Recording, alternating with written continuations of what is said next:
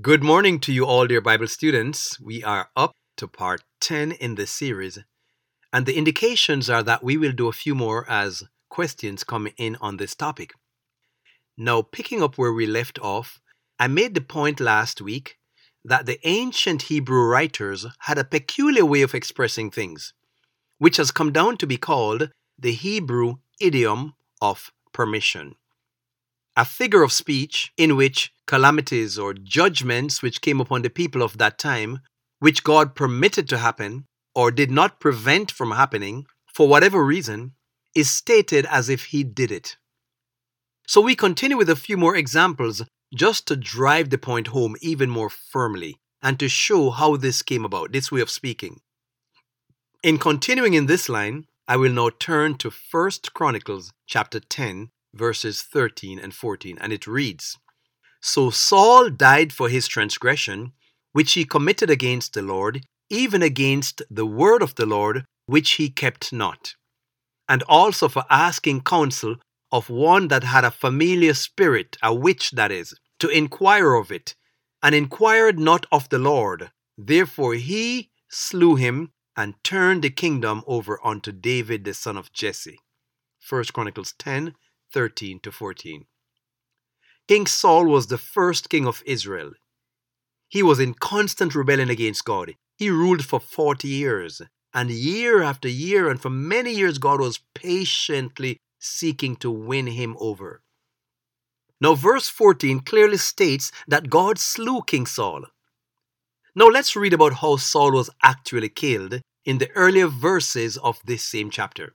1 Chronicles chapter 10. From verse 3, it reads, "The fighting was fierce around Saul, and he was badly wounded by enemy arrows.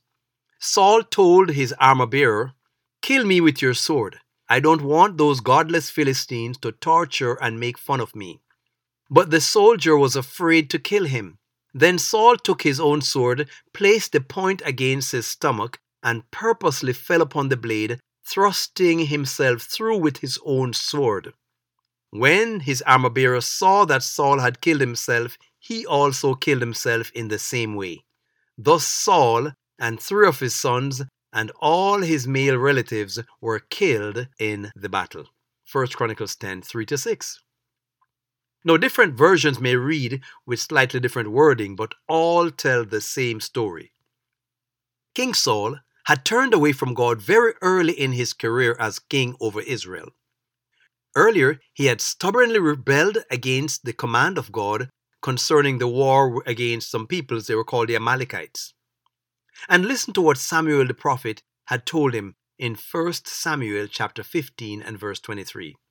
"For rebellion is as the sin of witchcraft, and stubbornness is as iniquity and idolatry. Because you have rejected the word of the Lord, he has also rejected you from being king." And so Samuel told him, "Saul, you've crossed that line. God has now rejected you. He's removed himself from you because you have rejected him." In 1 Samuel 16 and verse 14, we're told that the Spirit of the Lord departed from Saul. In 1 Samuel 28 and verse 16, Samuel the prophet told him, he says, "Seeing the Lord is departed from you." Therefore, Saul, having rejected God's counsel and separated himself from God by his own iniquity, he went to war against the Philistines without God's protection. He had forfeited the presence of God, and having lost the presence of God, he had no real defense from his enemies, and thus he was injured by their arrows. And realizing that there was no escape, and not wanting to be captured alive and tortured, Saul placed the handle of his sword against the ground, the tip slanting upward, and he dropped his body weight against it so that it went right through him. He killed himself rather than allowed himself to be captured and tortured by his enemies. So why then does the Bible language say God slew him? The Hebrew idiom of permission. This is the way it was written back then, because God did not prevent him from killing himself. He had separated himself from God's protection by his continued rebellion. God could have done nothing more to help him, and thus God permitted the matter to run its natural course to its natural consequences. His constant rebellion against the will of God finally played itself out in bringing its result upon him, and God did not stop it. The Bible makes that very clear. We just read it. In reality, King Saul committed suicide. As we showed in the previous study, oftentimes what God permits or does not prevent from happening, he is described as doing it by the Bible writers. And as stated again in the previous study, this way of expressing certain things as if God did it when he did not, but merely allowed it to happen, is a commonly used figure of speech which is called the Hebrew idiom of permission. Why is this important to know? Because, dear friends, without this understanding, it would be difficult to have a clear knowledge of God's character of love and mercy and goodness and how he consistently operates along these lines. And we may end up harboring thoughts in our mind concerning God which actually goes against his true nature. And these thoughts can become a hindrance to us having a right relationship with him, especially when we ourselves are under the gun and going through extreme difficulties. We might start doubting him, believing that he's punishing us, or he's using some of these methods of the enemy against us. Having this understanding embedded within our thinking, it helps us to see that God does not perpetrate violence against his creatures, but merely honors their choice when they choose to reject his way and follow their own way. The Bible says, there is a way that seems right unto a man, but the end thereof are the ways of death. Proverbs chapter 14 and verse 12. Let us now consider another example. Reading from 2 Samuel chapter 24 and verse 1. It says, And again the anger of the Lord was kindled against Israel, and he moved upon David to say, Go number Israel and Judah. So here again the text plainly states that God moved or tempted David to number Israel and Judah. But to number Israel was to commit sin because God had previously commanded that such a thing was not to be done. There is a reason behind that, but we won't get into that reason today. But in fact, David's conscience pricked him after he had numbered Israel. The scripture tells us in 2 Samuel 24 and verse 10, it says, And David's heart smote him. That means his conscience bothered him after he had numbered the people. And David said unto the Lord, I have sinned greatly in what I have done. And now I beseech thee, O Lord, take away the iniquity of thy servant, for I have done very foolishly. So his conscience bothered him. He knew he had done something wrong. But it says God moved him to do it. But how could God have moved upon David's heart to cause him to commit sin when, according to James chapter 1 and verse 13, God does not tempt or move anyone to sin? It says, Let no man say when he's tempted, I'm tempted by God, for God cannot be tempted with evil, neither does he tempt any man. James 1:13. So obviously then, when we read in 2 Samuel 24 and verse 1 that God was the one who moved upon David to number Israel, it is really saying that God permitted David to be moved or tempted by Satan. In other words, God has given us all freedom of choice. We can choose to give in to temptations of the enemy because he comes along and he tempts all of us. But we can choose to give into the temptations of the enemy or the sinful desires of our own hearts, or we can choose to resist such desires, resist such temptations by God's enabling grace. How can we know for sure that this conclusion is correct, that it was actually Satan who did it and not God?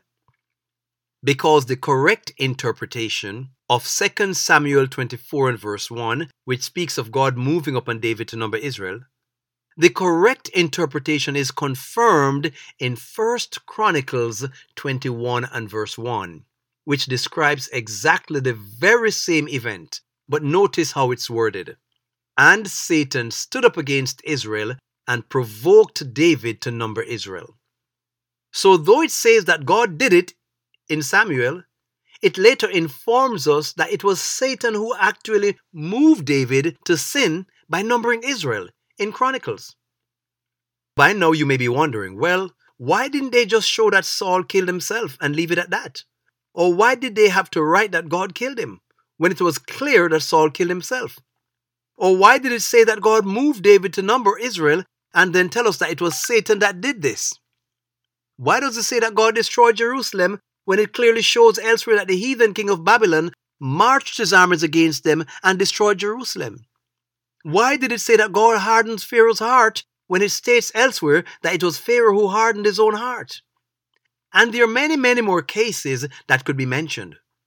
These are all valid questions of well-thinking people, and thus they deserve a valid answer. As we have shown in prior studies, dear friends, the Bible is very clear on the fact that God is love. 1 John chapter 4, verses 8 and 16. That God is light and there is no darkness in him. 1 John chapter 1 and verse 5. That he does no violence. Isaiah 53 and verse 9. And that he does not afflict anyone. Job 37 and verse 23. And that in all the afflictions that people bring upon themselves, God himself is afflicted. He feels their pain, in other words. Isaiah 63 and verse 9. And that only good and perfect things come from God, and that he never varies from this. James chapter 1, 16 to 17. The Bible is also clear that God is righteous in all his ways and holy in all his doings. Psalm 145 and verse 17. And that in the way of righteousness there is life and no death in that way. Proverbs 12:28. And there are many, many more scriptures that could be mentioned along these lines, showing what God is like. But the Bible is also very clear on the fact that death entered into the human experience because of sin. Romans chapter 5 and verse 12. James chapter 1 and verse 15 also says, sin, when it is finished, brings forth death. The Bible also shows us that death is not something that God uses like a tool, but that it's an enemy of God. In fact, the Bible tells us that the last enemy that God will destroy is death. 1 Corinthians 15:26. It also tells us that Satan himself is the destroyer. Exodus 12:23, 1 Corinthians 10, Revelation 9, many places. And in the words of Jesus himself, we're told that Satan is the father of lies and a murderer from the beginning. John 8:44. Now, I'm not wanting to inundate you with too many scriptures all at once, but there are many, many other texts that could also be mentioned along these lines too. So then, it is only reasonable for any thinking person to ask the question, why is it that in the Bible we see so many instances where it speaks of God destroying people, hardening people's hearts, or sending famines or calamities upon people, or slaying people, while it is almost silent about Satan doing these things? To the observant reader, especially in the Old Testament, it would seem as if God is doing the work of Satan, while there is hardly much mention of Satan doing these things. Why? Well, in answering this question, let's go back a little to the time when Israel had become a nation, and Moses was leading them out of Egypt towards the land of Canaan. These lands were inhabited by many different nations who were heathen worshippers, the Canaanites they were called. And these nations had fully rejected God by filling up their cup of iniquity, and so they were to be driven out of the land as Israel was coming in to possess it. Now, concerning his purposes for the children of Israel, God had told Moses the following words: And I am come down to deliver them out of the hand of the Egyptians, and to bring them up out of that land, unto a good land, a good and large land, unto a land flowing with milk and honey, unto the place of the Canaanites, and the Hivites, and the Amorites, and the Perizzites, and the Hittites, and the Jebusites. Exodus chapter 3 and verse 8. These are names of some of the nations. They had become demon worshippers. And in bringing Israel into Canaan, God did not want his people to become corrupted with these practices. But a few generations or so after entering the land, they gradually intermingled with the heathen and eventually adopted their idolatrous practices, thus rejecting their God. And concerning this, it is written In Deuteronomy 32:17, speaking of Israel, it says they sacrificed unto devils, not to God. So these were demons that they were worshipping. Again in the Psalms, we read Psalm 106:35-38. It says, "But they were mingled among the heathen and learned their works. And they served their idols, which were a snare unto them. Yea, they sacrificed their sons and their daughters unto devils, and shed innocent blood, even the blood of their sons and their daughters, whom they sacrificed unto the idols of Canaan, and the land was polluted with blood." So God had done everything to discourage and to prevent this from happening. And in an effort to curb the tendencies towards idolatry, which the Israelites picked up when they were in bondage in Egypt, God gave them specific instructions through Moses that they should not even mention the name of any heathen gods out of their mouth. Notice Exodus 23 and verse 13. It says, "And in all things that I have said unto you, be circumspect, and make no mention of the name of other gods, neither let it be heard out of your mouth." So notice that God instructed Moses to tell them that they should not even mention the name of these gods that the heathens worshipped. Remember now that I showed from the scriptures that these were actually devils or demonic beings or fallen angels that they were worshipping. And after Moses was laid to rest and Joshua took over the leadership of Israel to bring them into the land, the warning was again given. Joshua 23 verse 7 and 8, it says, "That you come not among these heathen, these that remain among you, neither make mention of the name of their gods, nor cause to swear by them, neither serve them, nor bow yourself unto them, but cleave unto the Lord your God as you have done unto this day." So they were strongly prohibited from even mentioning the name of these satanic gods that the heathens worshipped. God was dealing with the people coming out of slavery and the spiritual darkness of a heathen land and bringing them step by step along. They were like children and needed to be taught all over again. So God said, "Do not even mention the name of these devils out of your mouth."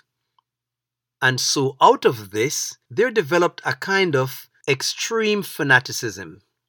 They could not mention any other, so everything that happened was recorded as God did or God didn't do.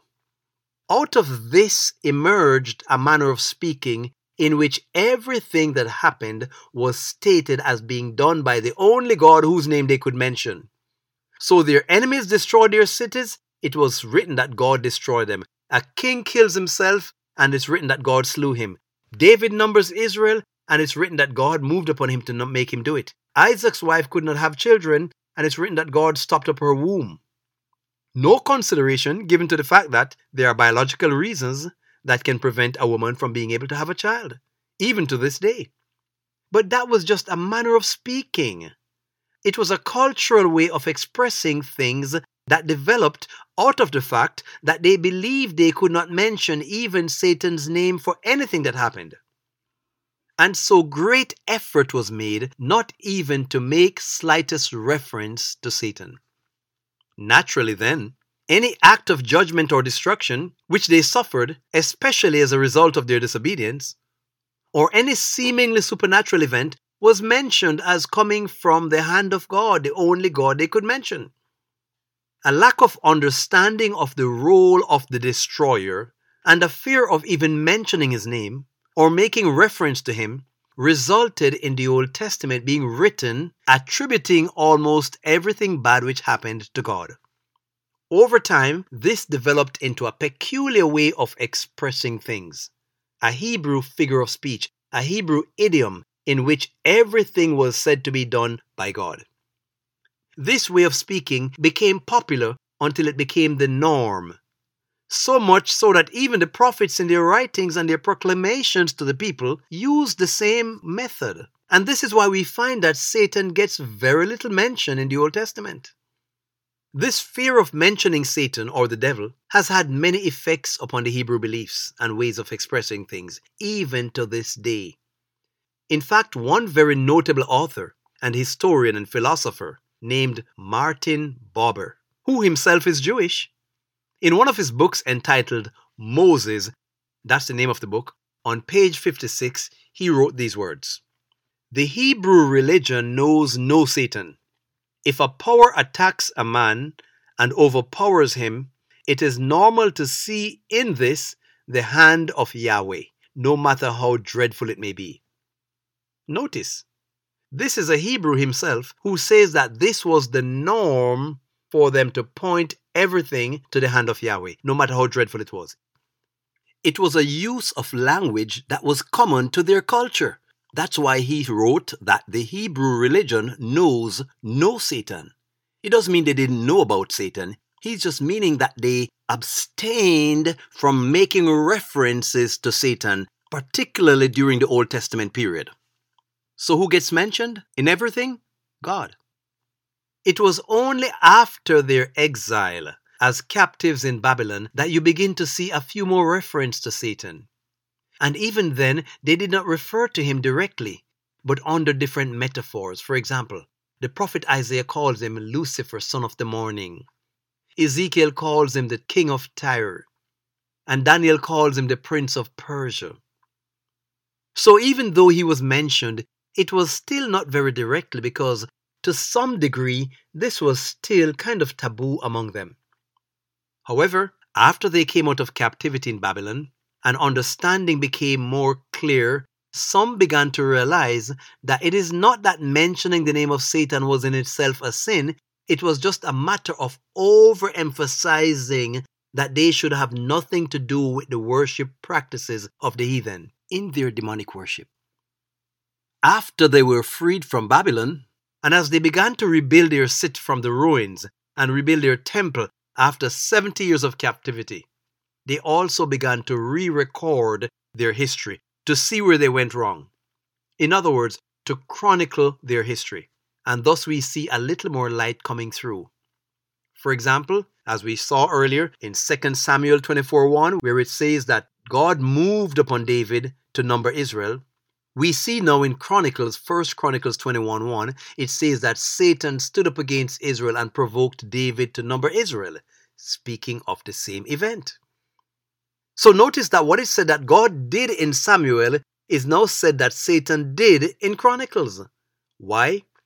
Because wherein Samuel was written before the captivity, Chronicles was written after the captivity, when they began to rewrite their history. And by then, they had time to reflect upon the past. They were slowly getting a better understanding of things. They had taken the name thing to an extreme. And by the way, this is not the only thing that they took to a wrong extreme. But they started coming to see that it was not that they couldn't mention the devil's name. It was just a way of emphasizing that they should stay as far as possible away from becoming contaminated with the devil worship of the heathens. They realized that even though they would never mention the name, they had still gotten caught up in it. So much so that God had to give them up to their enemies. And it was thus that the king of Babylon was able to besiege their cities and take them captive. So not mentioning the name was not really the issue. Later we see that Jesus and the apostles mentioned Satan and devils and demons and all that many times in the New Testament, and it was not sin to do so. But the ancient Hebrews held on to this no name mentioned thing, and they still ended up worshiping demons.